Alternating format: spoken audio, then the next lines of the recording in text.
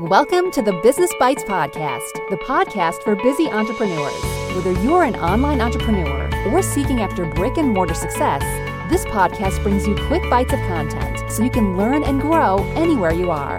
Now here's your host, Rachel Brainke. Welcome to this episode of the Business Bites. I am your host, Rachel Brainke, and I am super excited to talk about budgeting. As a business consultant for many, many years, I don't even want to say the number anymore because it totally dates me. But one of the things that I love working on with my clients is their budgeting within their business, because I find that not only does it help their business, but it also helps their personal side of their life as well. Because a lot of the techniques that I do in budgeting creeps over and directly impacts personal life, which also can increase their quality of life. And also it's going to bring home more money, hopefully, in the end. One of the biggest things that I always tell people is I want you to identify the leaks in your boat. And what I mean is leaks like a hole in the boat, not a leak like the vegetable. But the leaks in the boat are costs that are essentially leaking money out of your boat. They are things that are taking money away from you. Because as you see, as we get into this budgeting list of things that I feel like people completely forget to include, you'll hear the response from people, or you guys may be thinking, I just don't have enough room in my budget to put money towards those areas. Well, that's where I always respond, have you plugged the leaks in your boat?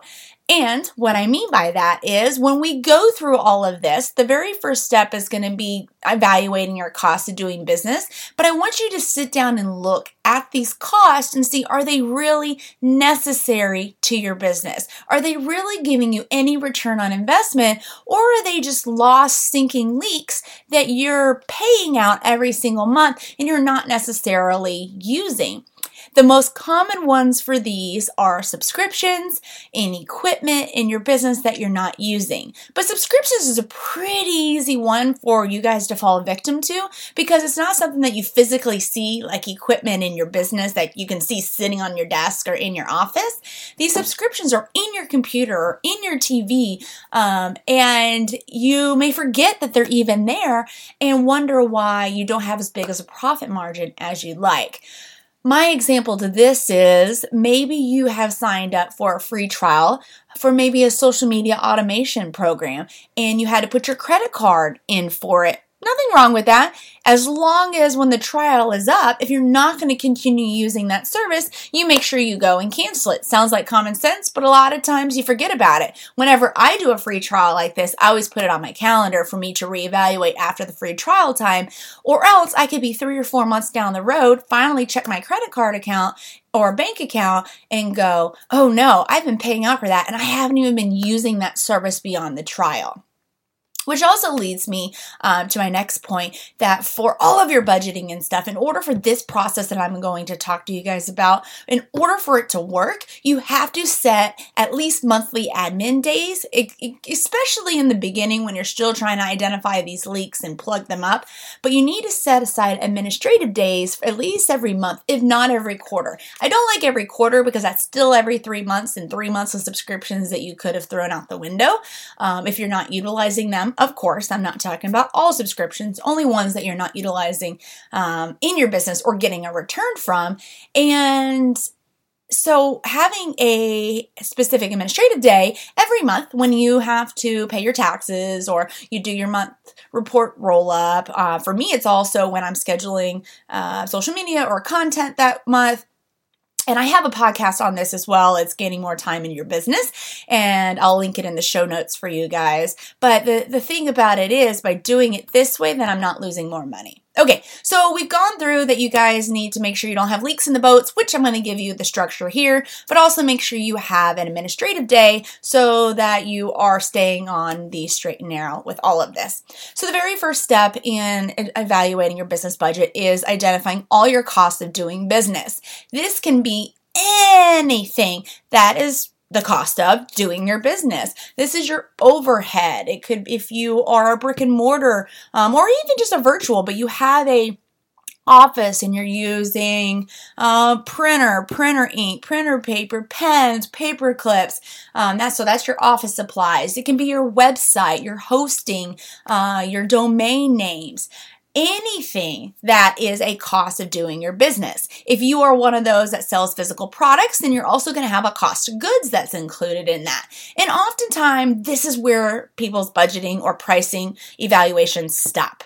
They think, okay, here's my cost, and that's all I need to be concerned about, but I'm obviously going to walk you guys through the ones that you're more than likely missing, and if you're not, they can probably always be fine-tuned. But so all of your costs of doing business, what I like to do is sit down and think about all the costs that I have and then also compare that to my bank account, because that's going to take me back to plug in the leaks, but it's also going to remind me exactly what I'm paying out for as well. So the cost of doing business, your cost of goods. The next one to make sure that you're including on there is the income, what you're wanting to make for you. For me, or people that are set up where you are an employee of your business.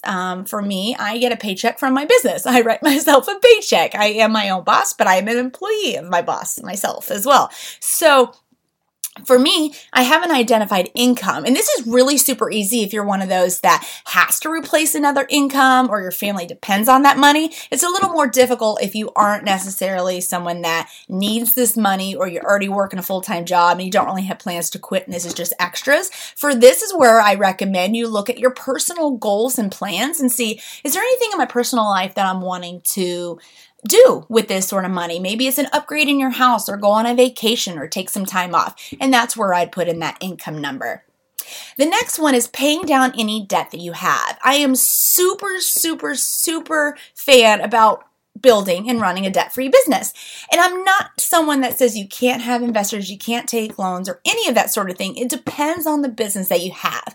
So when I have this perspective, it's from more of my perspective of what I do. I'm a solopreneur. I have a lot of virtual businesses and they're more services based. I do have some retail, but that's where I carve out that you can look at having debt when you have more retail. But as long as, and this is the point that I'm trying to make, as long as if you are in debt or you work in a business that it is not out of the ordinary to be carrying a loan or something, probably to carry your inventory, etc., as long as you have a line item in your budget in order to pay down this debt. One of the things that I always tell people is I'm not a fan of credit cards. I have another episode on this as well. And I always say it's okay to have a credit card for the business. I especially like it for travel so that I'm not giving out my bank account number to the world. But then when I come home from travel, I pay all that off from out of my bank account. So I'm not against credit cards, but I definitely agree in paying down debt. My biggest recommendation, if you're working towards paying down debt, whether on a personal side or a business side, I subscribe to the Dave Ramsey method of this, and I get it. I just said credit cards are, I'm okay with credit cards, and that's probably one of the things that I differ from him on, but I definitely like his snowball method for paying down debt. So if you guys have any questions about that, definitely check that out. It's so common sense and makes it so super simple and easy that anybody can do, because you just start with your little debts and then you work your way up to your big debts, whether it's personal or business. The next item is having insurance, and there's a broad varieties of insurances that you guys should be having as business owners, but some of the ones that I really want you to consider is what happens if you have a disability or death, and that's for you. This is for the person that's the wage earner here, that's making the money, that's running this business. Do you have insurance paying into that? You may have equipment insurance, you may have property insurance, and those sorts of things, but consider putting into your business plan and into your budget to get yourself insurance, because what happens if you are disabled or you have, life insurance, you end up passing away. For me, I wish that this is something that was almost required, because I started my consulting business about the time that I had cancer, and I wish I had had this type of insurance at the time. Instead, I had to work through my surgeries, I had to work through my radiation, and I would have rather spent that time focused on myself and my family. My clients were understanding and everything, but at the same time, I still had to keep going, whereas insurance could have helped me. All right. And then the last big bucket is just savings in general. And I have 4 major buckets for this that I want you guys to really look into having into your budget. Having a rainy day savings. This is so that if you need to pull quickly and go get some funds. My example for this recently just happened. My microphone and webcam got chewed up by our rescue puppy dog who likes to eat anything and everything, no matter how much we train her, try to work with her. And I was in the middle of recording for a launch, and it was very difficult because I was like, man, this is like $100-something camera. What am I going to do? I had my rainy day savings that I could pull from because my main checking account and everything is already carved out in funds for other things. Everything is earmarked. Everything has a place. But by having the rainy day savings, I didn't have to worry about having to swing by Best Buy or getting on Amazon real quickly. And that's a low cost amount, but maybe you have, your computer quits or your hard drive or something like that. You want to be able to pull from your rainy day savings without having to screw up your entire budget and put yourself in the red. Because, and what I say by yourself, I don't necessarily mean your business, but I mean you. Because a lot of times if you have something come up, business owners often take from their own income in order to cover those costs. And we don't necessarily want to do that. So if we have a rainy day savings already set up, then that is the best thing for us. The second one is a long-term savings. I recommend having 3 to 6 months of all of your cost of doing business, your income, cost of goods, all of this sort of stuff stacked away. So, because you never know what's going to happen with business and your family, especially if your family depends on this money, you need to definitely have this savings. The third one is an educational savings or an educational budget line item so that you're investing in your education on a routine basis. I like to do this per year. At the end of the last year is when I will evaluate what my business plan and what education that I want to take, and I'm able to pull directly from my education savings to go ahead and invest for that next year. And then the last one is retirement. If you guys have not already set yourself up with a retirement fund, this is really, really important. And all of this, talking about the insurance, the rainy day savings, the education, the retirement, all of this doesn't require a big outlay of cash right off the bat. So for me, I recommend if you only have $5 or $10 a month to put into retirement, do that. That's better than putting nothing. $5 or $10 to putting in towards your education budget. Wherever you feel that you have money left over after you go through your cost of doing business, your income, your cost of goods, you're paying down your debt and your insurance, then you can stick into all of these savings areas, rainy day savings, long-term savings, education, and retirement. And then as you pay off debt or as you start making more money and you cut out those leaks in the boat, you're going to start having more cash flow to be able to stick into these areas.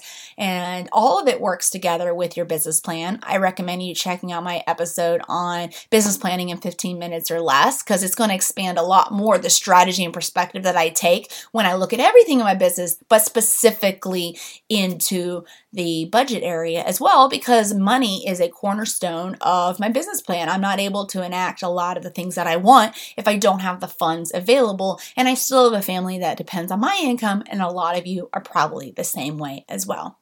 So just to recap for those budget items that I really want you guys to identify: all costs of doing business, the income that you want to bring home, cost of goods if you have that, paying down of debt if you have any, insurance, then the big 4 of savings: rainy day savings, long-term savings, education, and retirement.